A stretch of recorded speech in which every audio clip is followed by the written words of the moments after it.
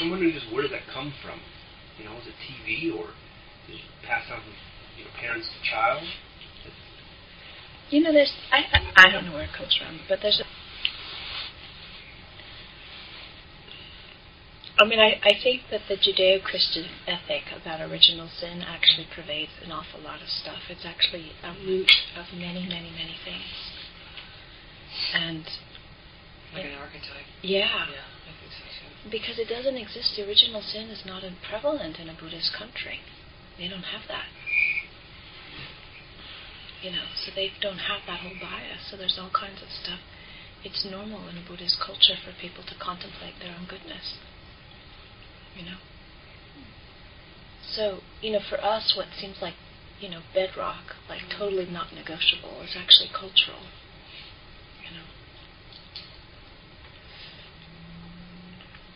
And it isn't easy. It actually takes practice to cultivate our own goodness, to think about it, to reflect on it. But it's really helpful to do that.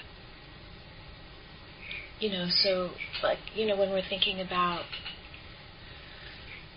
just to balance out. So it's not as a way of avoiding that there are things that we need to work on, but as a way of saying the context that the overall picture is actually one of health and well-being, rather that, the whole thing is messed up, that we need to actually bring health to something that's fundamentally not okay. But New Year's Eve ceremonies, when we do our little, whatever, paper ceremony, when we talk about the things we want to let go of, rings.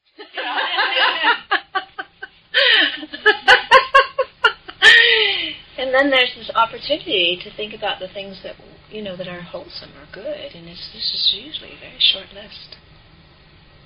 Mine was really long. Oh, good. Yeah. Oh, that's great. I'm surprised, because that's not something I usually focus on, but it's like I still have it up on my altar, two-sided piece of paper. It's like, oh, a lot of gifts there. But still I focus on, I have to, shovel the coal, put it in the fire, instead of really playing with the gifts and realize people, just pile of stuff, so what? Yeah. Yeah. And I think also it's contextual, because I've known with that for myself. If I was in the middle of a very intensive process around a particular phase of work, you're in it, and that's what you're focusing on, and it's very alive for you. And then when that bit is finished, it's, okay, so it's not the whole thing anymore, but for a time it feels like it's really, those are the reference points, and things are organized around that. But I think for us, in our culture, we need to be really careful about some of the ways we can use the Buddha's teachings to reinforce stuff that's already very strong in the wrong way. So like the contemplation on the First Noble Truth, we need to, as often as we contemplate where there's suffering, we need to contemplate where there's no suffering. Reading a lot of, have you heard of Muji, the guy who's a non-dualist? I just heard about Muji. Yeah, that's me. Yeah. We were just talking about it. Yeah. I haven't read him, though. I don't know his work. But I know that, the Advaita, I know some of the Advaita stuff. I don't know particular expressions of it. But like right now I'm reading Ramana. Be as you are. That lineage. Yeah. It's just interesting to me how, because I studied with Gangji for several years in California, and it's like, even though they're all in me, it's hard to know, like, okay, when I'm studying Buddhism, meditating and stuff, it's really confusing after being in the non-dual path, because you're there about letting go of the self and not having a self, leave yourself at the door kind of thing and walk out without it. And it's like, it feels like a lot of work. Like we're so used to, I'm so used to thinking of myself as a self and my problems as my problem, and so it's confusing to me, like I have all these layers in there of teaching, and then I have Buddhism, and so I'm not always, like when you're talking about what to focus on, when you talk about the First Noble Truth, you're focusing on the goodness, and it's confusing, because like I have a self, I'm bringing a self, I'm doing affirmations, I'm pumping myself, and it's like hard to know what's really mine or what really serves, what my goal is. I think in that level, I would understand that to be more a place that many of us get mixed up in, which is that, when we're talking about a self in Buddhist language, we're talking about the permanent entity that we identify. When the I am comes, that's what we're thinking of, okay? But in psychological language, there's a developmental process that's absolutely fundamental to have a sense of where our boundaries begin and end, and who we are developmentally. And all of these things get mished up because when we're talking about self, it's the same word, but it actually means very different things. And so, when part of what our work is to repair damage of what happened when we were little, because we didn't actually have enough cohesiveness to allow that healthy self-structure to form, there's work to be done to be able to let that grow. Okay? We don't want to leave that at the door. We want to actually grow it, And the languaging isn't very sophisticated because the word seems to be the same word and it means totally different things.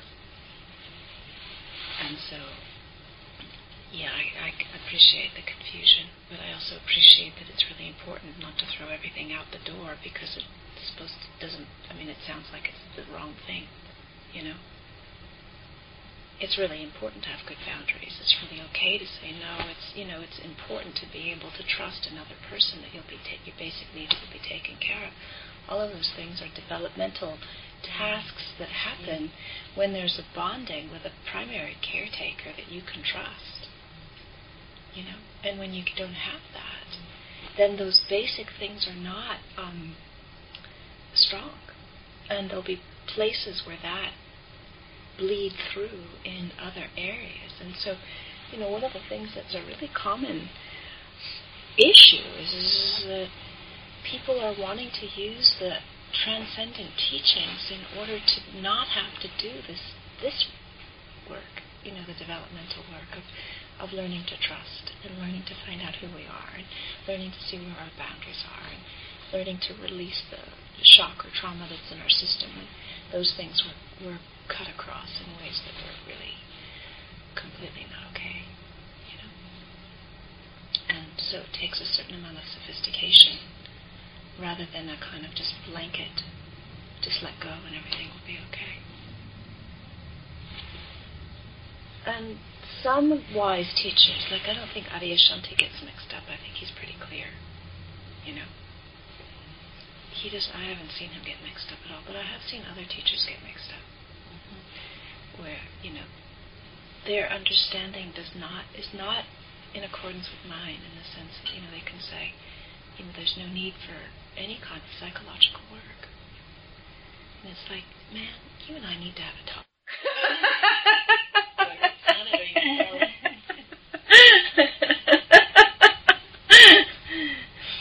You haven't lived with nuns.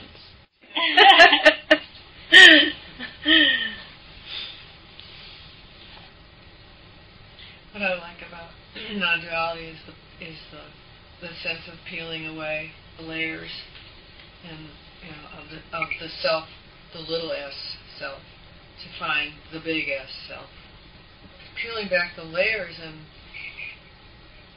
when you contemplate who am I, and that's so amazing to me. It's just, to me, there's just an awareness. That's the bottom line. It's the awareness. And so you can have the awareness of the larger self, and you can have the awareness of the self, the body, in this conditioned environment, conditioned world. And it just is. That's what it is. It's all of it is. You're all that. You're all that. Can you talk more about the languaging of non-duality and why that speaks to you in ways that the Buddhist teachings don't? Like, what is it about it, that languaging, that for you is so nourishing? I don't know that there's a difference to me. Mm-hmm. I don't think I see that. And it seemed to be an easy extension from Buddhism. I still consider I'm a Buddhist, but there's I just took another route with it. Yeah.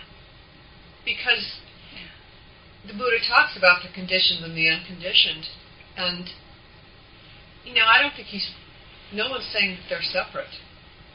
That really, I think Buddhism speaks to non-duality in my perspective. So I don't see that. I don't. Though other people that I know who I've studied with do consider themselves that Advaita is separate from Buddhism, and I don't know. Maybe I just haven't had that level of awareness yet, but they seem to complement one another. Well, I know certainly within the Buddhist teachings there's non-duality as part of what one experiences. It's not like non-duality is not part of Buddhism. It is very much. I think maybe, when you talk about the Eightfold Path, I think the Buddhism gives you a little bit more of a responsibility. Yes, I think the path is a lot clearer. Yeah. The path is a lot clearer. I think in the Advaita traditions, the path is not as nearly as clear. No, I think that's true. Yeah. And so I don't know when people are saying that, Advaita is a different path, if they're talking about the realization aspect or they're talking about the path aspect. Mm-hmm. Good point. I don't know. Because, for me, I think the realization aspect is similar. I'm not a scholar to be able to differentiate and to name the kind of micro mind movements or framing things in a way of being able to take different philosophies and say this is going to lead to a different path. My brain does not do that. Mm-hmm. I'm a contemplative, and so for me where I go is in terms of experience. And I know that experience of spaciousness that comes with just knowing that everything, the awareness that comes with everything, is part of what happens with Buddhism, with the meditation that opens up with that. I know that to be true. Mm-hmm. But I also have heard some Advaita teachers talking about, the fact that because there's no self, then you aren't, people, they say things that are, shocking about, there isn't anybody who's actually performing any wrong action. Okay? And while that's true on an ultimate level, what that is very easy to do is to make people feel that it doesn't matter what they do. Right, that there's no work to be done. Right. I think that's what I was getting at too. Not only no work, but it actually is okay no matter what they do. And that creates, that's using the transcendent in order to dismiss what's going on in the conditioned in a way where they're saying that there's no consequences that are involved. Right, and that to me is totally wrong view. Yeah. I haven't seen. We haven't. Yeah. That has not come. That is not part of our group when we talk. That is not the approach. And then from my readings, that's not. Gangaji's book, You Are That. Well, I get that. I do get that, but I don't see that's sort of a blanket permission just to be. So I really think that there's a complement between the two. Mm-hmm. That's very healthy for me. She's really clear in her teachings too that it doesn't give you, just because it's the ultimate reality, it doesn't give you carte blanche to go do whatever. There's still do no harm. Mm-hmm. So that's a given. It's just realizing that we perceive ourselves to be blah, blah, blah because of the thoughts, and we're following the thoughts, and we're making stories and, trimming them together, or stringing them together. But, yeah, she makes that distinction, at least in her teachings, really clear, that that doesn't give you permission to go out and do whatever. Mm-hmm. You're still in this body, you're still in this life, you're still, held responsible, so to speak. It's still really perplexing in me, though. I still think when I'm in a lot of pain, I think then I go for that path. Because I'm like, nothing, there's no one here, good. But then when I really need to, I'll drop into, I listen to Amma all the time, and she's so good about the step-by-step, the emotions, being with, sitting with. There's so much compassion and love and tenderness that feels better in me. And then when I all of a sudden get something on Facebook about Muji or the whole non-duality, I'm like, just leave yourself at the door and this, and I'm feeling, I'm doing it wrong again. I'm focusing too much on emotion. So it's an interesting,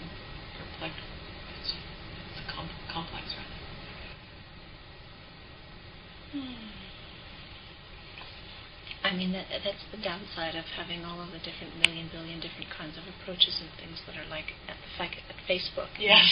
Oh. And then you can be in the middle of a flow and it feels quite comfortable, and then somebody else's idea comes up, and then it's like, then there's this question, this self-reflective doubt that then posits oneself as wrong in contrast to this new idea that's coming up. And that is very confusing, That is very confusing. It takes us, a fair amount of groundedness to be able to navigate different styles and approaches and methods and teachers and all the rest of that in a way where one is able to move through all of that in a way where there's a sense of cohesiveness and clarity, particularly when there's certain kinds of languaging that tends to be opposite. The languaging sometimes is problematic, isn't it? Yeah. It really is. So, particularly Advaita, the whole thing is to find the self with a capital S, and in Buddhism it's to let go of the self. The self doesn't exist. And so it's easy to see that these two things are, it seems like it's difficult to reconcile that, unless you understand what these things are actually talking about. So anytime we're stuck in a conceptual framework of trying to use our concepts in order to get bigger frames of references, it's very limited, how much we're going to be able to understand. But like Cindy, what you were saying in terms of really getting it, that that's, that underlining everything is an awareness. And that awareness has the capacity to be present with the conditioned aspects that, come and shift and change, to know them, as well as something that doesn't, that quality of awareness itself, which actually isn't shifting and changing. It's one of the things I said to Denise after we took a hike the other day, the three of us, and Denise is my partner, and I just said, Thanasanti, her awareness is so in tune.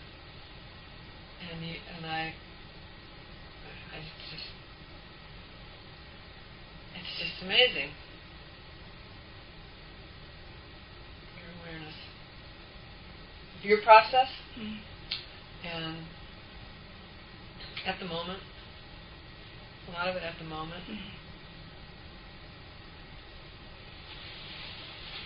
It's I'm imagining that you have. Actually, I can't speak about it for you. I have awareness a lot of times after the fact. Or sometimes in the middle of it. But I can't really be present with it all the time. It's kind of a little delayed, my awareness of the moment. It's delayed a lot. And with each of us, we start where we're at, and then we move closer into the present moment, arriving in the present moment by releasing our resistances. That's been my path. Mm-hmm. And the more I am able to release the resistances, the shorter the gap between, when the awareness arises and my self-reflective knowing of it. So I'm more able to be present with what's going on. And the resistance is what? I don't want to feel it. I don't want to know about it. It's somehow conflicting with the idea of who I think I am or what I should be feeling right now. And that resistance is usually the thing that causes the delay. Now, when I started meditating, I had huge delays. Huge delays. And even still, it can be stuff goes on, and I don't know what I feel about it until the next day or a while afterwards. So it's, it's not like it's always that way. Mm-hmm. But that is my practice, to be present with what's arising and to be in the moment with it. So I'm not a scholar, I don't have huge languages of vast treaties that that's not my style. I'm a practitioner, that's what I do. You're a bit of a scholar in that. Yeah, but I know how to show up. I know how to get down and show up, and I'm not scared. And so that means that I've been through all kinds of stuff that's like, oh my goodness. But it's, get down and show up. That's what you do. And there's a way that emerges to work with it. That's the practice, and that's what I share with people. But what I was so excited about with this women's facilitator stuff is that, so I've been doing this for a long time now, and I can see that there's a kind of bias that is very much organized around what works for men, in terms of the language, in terms of the structure, in terms of the meditations, in terms of everything. It's all around what is useful for male conditioning. And that's not my conditioning. So I need to understand all of that without dismissing it, but actually apply it in terms of the context that I'm in. And it's totally possible to do that. But then it's like, yes. It's like, oh, okay, I know how this thing works. How is the conditioning fundamentally different between men and women as it applies to Buddhist practice? I don't know that it's conditioning. It's not right. It's not right. The conditioning is Yeah, it's not fundamental. But the way men tend to be organized is, like what men tend to do is try to duke out who's alpha, okay? Mm-hmm. And then whoever's alpha, everybody, when there's a strong alpha in the pack, they all look to the alpha, okay? For women, we tend to blend and try to, to do circle. We don't want that alpha. We don't want to stand out. We want to actually bring everybody in, okay? So even something like the bowing practices, all right? So in a monastery where you've got men who are used to duking it out and being tough, it's incredibly useful that there's a whole kind of bowing in process and bowing out process as a way of signaling alpha, but also normalizing everybody else in relationship to them in a way that helps them relax, okay? For women, it doesn't have the same effect on me where it helps me relax. It helps me, I feel more tense, okay? So, and like in the Tibetan practices, the Nundro practice is to do 100,000 prostrations, okay? And 100,000 this and 100,000 that. But the 100,000 prostrations for male conditioning is brilliant because they need to soften that sense of, and actually humble themselves into something that is awesomely more powerful than they are. For women, we need to do 100,000 stand-ups, where we stand up and take our space and speak our truth, and we don't blend with the whole space and try and include and, get everybody to be in there together. We actually say, no, this is how I feel. This is what I see. This is my experience. This is my understanding. We stand up rather than bow down. So it's opposite. It's absolutely opposite. Certainly in our culture, there's all kinds of, it's not like there's just male and female and it's black and white. There's a whole continuum, and there's lots of women who have lots of very kinds of solar energy, and they cut across the normal stereotype of what we think women are, okay? But there's also like this whole idea of being nice, Okay, so in the Buddhist teachings, there's a lot of teachings around being compassionate and wise and nice and all the rest of that. We need special learning how not to be nice, how to interrupt people, how to, if somebody's being obnoxious, to not let them railroad the whole show, how to create appropriate boundaries. If somebody is ruptured the safety, how to nail that, hold that, reflect that, and recreate it. That's not nice. It's compassionate, but it's not nice. So we take the teachings on loving kindness and we use them to reinforce the stuff that we're already too strong with.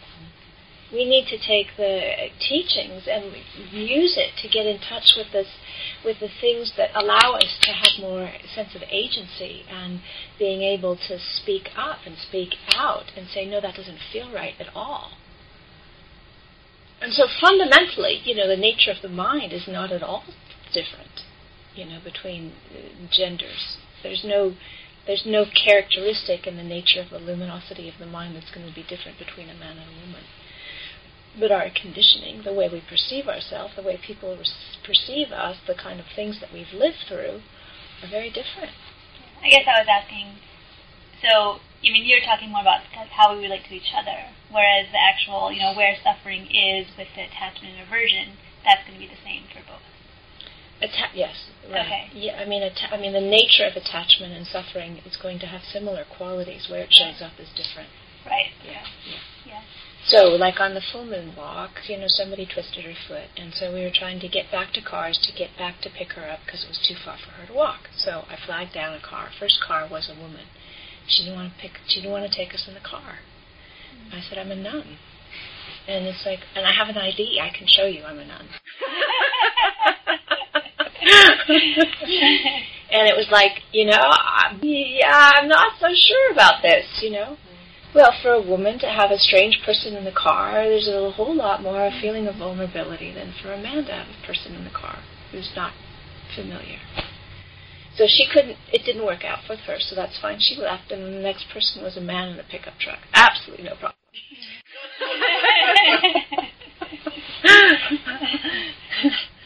Now, fundamentally, their mind streams are not fundamentally different, but their conditioning is.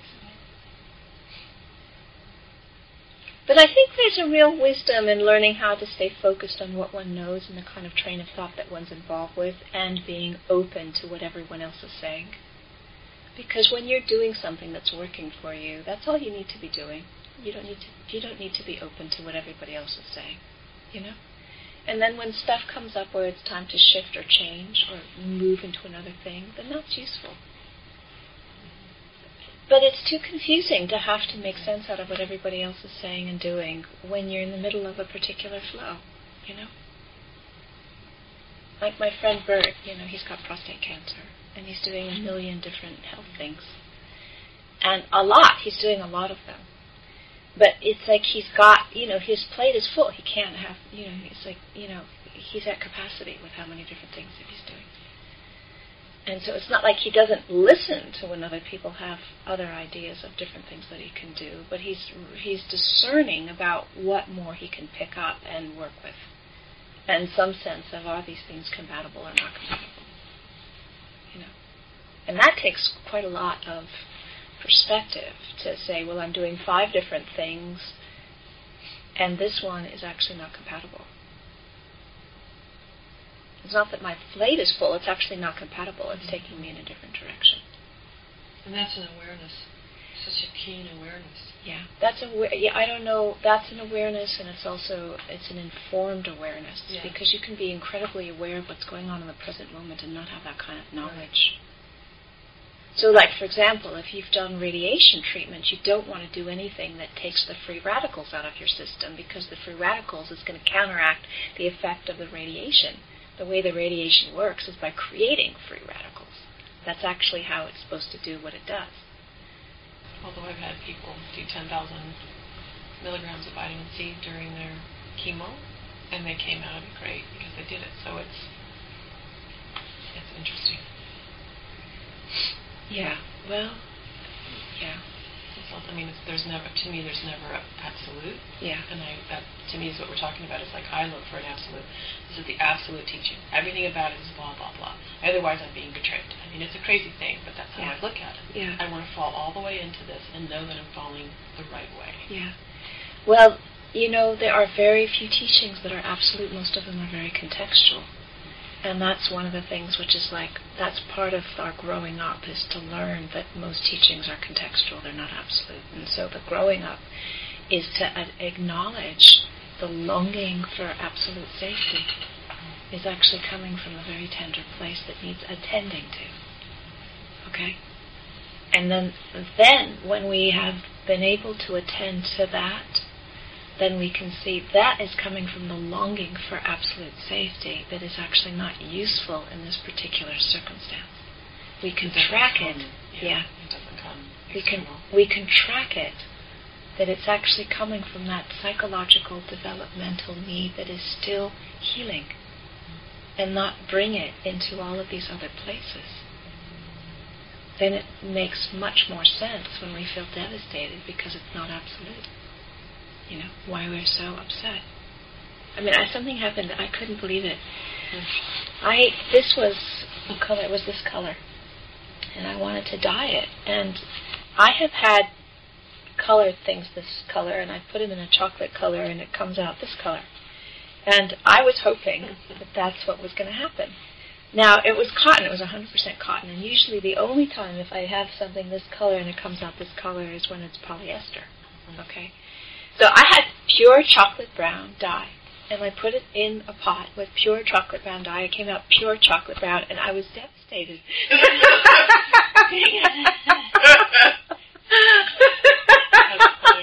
For 2 days, I was devastated. And it was like, wow, that's a really strong reaction to put something in a chocolate brown dye, have it come out chocolate brown, and be devastated. But there was a whole reason why, you know. And so when I was able to unpack the reason why, then I could say, oh, I understand now, you know, why this is like that. Growing up is a really good term. Isn't it? Yeah, growing up is a really good term. Yeah. When you guys were just talking, I was thinking about my growing up in my practice, and I think it has to do with, there's an incident that just happened that I'm not going to really go into, but I thought to myself, oh, you kind of handled that okay. Yeah. You know, and it's that, but yet you don't really know how this is going to work out. But I think it's my, and to use Pema's term, comfortable with uncertainty, her book, I think my practice has given me that. That's the developmental level that I've gotten to, and it's a wonderful thing. It's not always consistent, but I'm much more comfortable with uncertainty. Yeah. Whatever it is, issues with people, health, aging, whatever it is, there's a little edge that's a little more comfortable. There's no need to have everything okay. It's just, and that's what the growth is. Yeah. That's what the growth is, because it's not okay. I mean, you can say, you know, I can say, oh yeah, this is impermanent thing, so you know,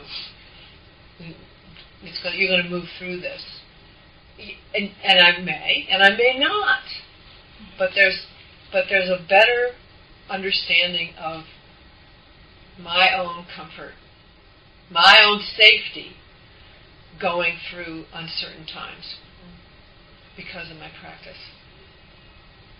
Does that make sense? Of course, yeah. And I think, you know, one of the things that's curious for me is that the way we have, or the way I have used, you know, all kinds of good practices and good ideas and all the rest of that in order to defend myself against actually feeling what I was feeling.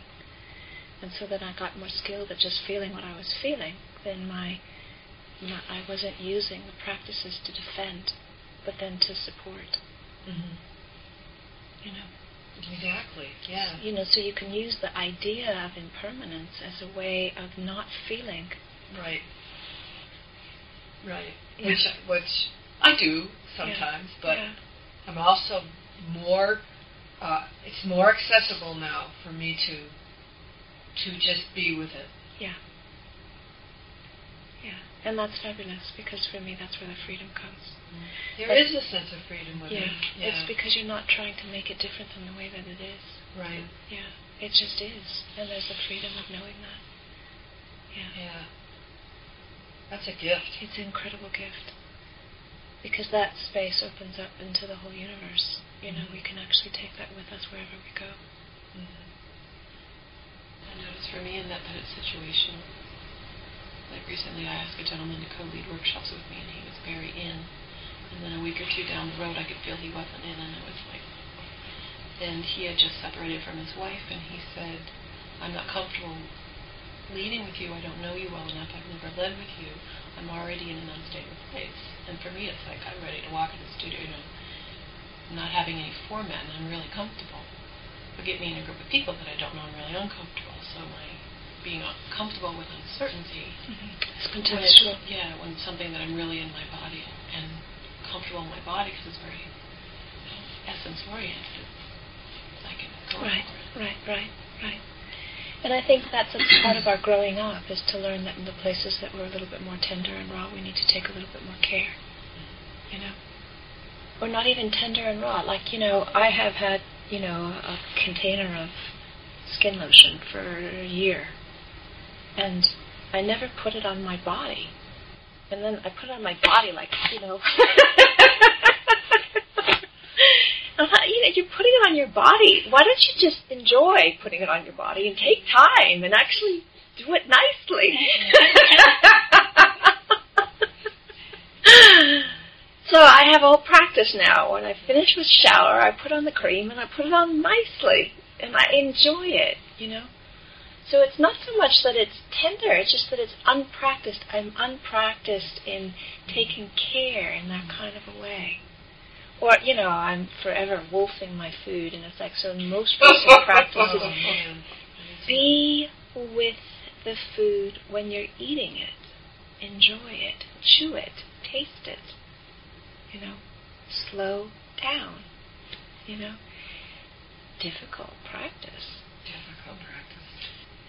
Very simple. You're right, though. You said that when you're the areas that come up that are uncertain areas for you, vulnerable for us, that that takes a lot more to be comfortable with that. I would like to challenge myself with that more, but it's wonderful to sort of reap the rewards, however small or subtle, with the practice, and different levels of it from when I started sitting years ago and now, it's really quite profound. And that's what's useful about reflecting on goodness, is actually to take stock of how one has changed because of the application of practice over time. It's really important to do that. To notice. Yes.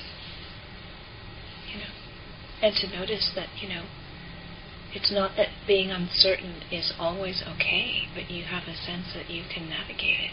You can actually go through it. Big difference. Yeah.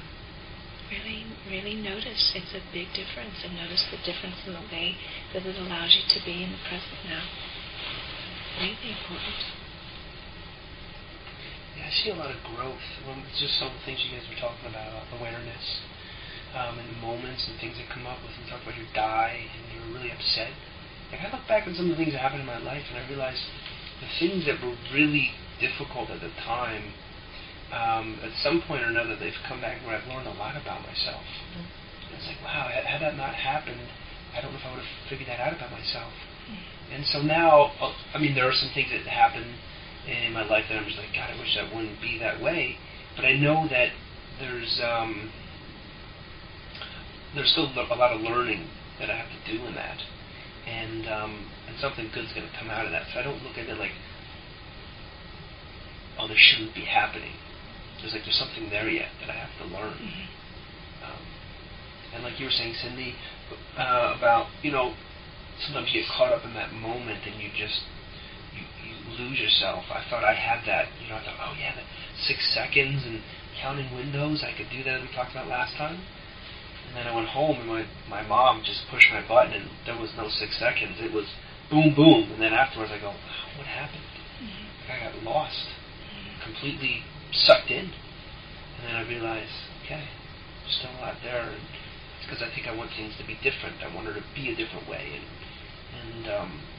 And that's just, and so I know there's learning that I have to do with myself with that. Right.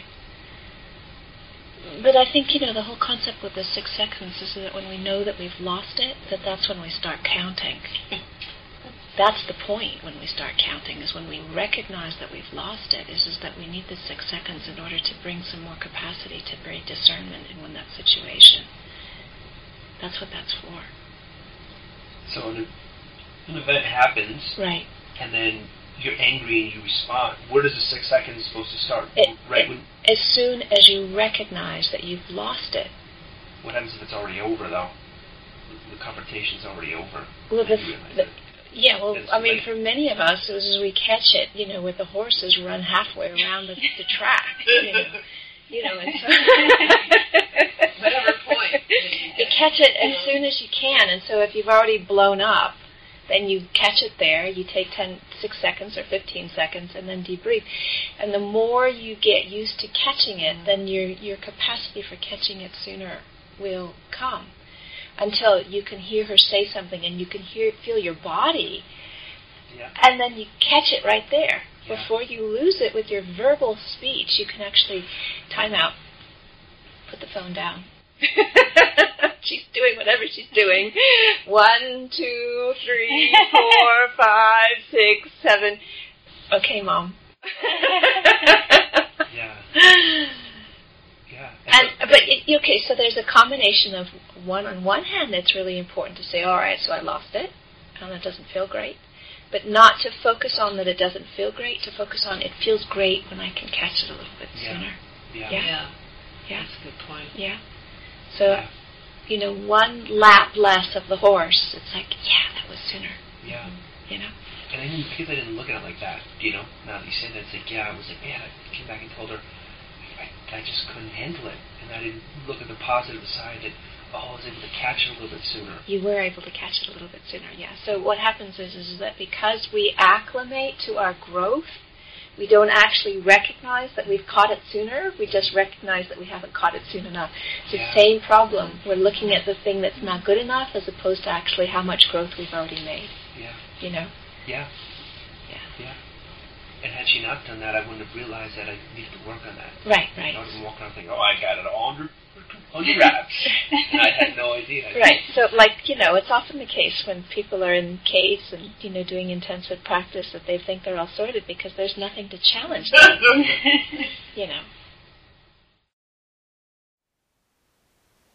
Thank you for listening. To learn how you can support the teachers and Dharma Seed, please visit dharmaseed.org/donate.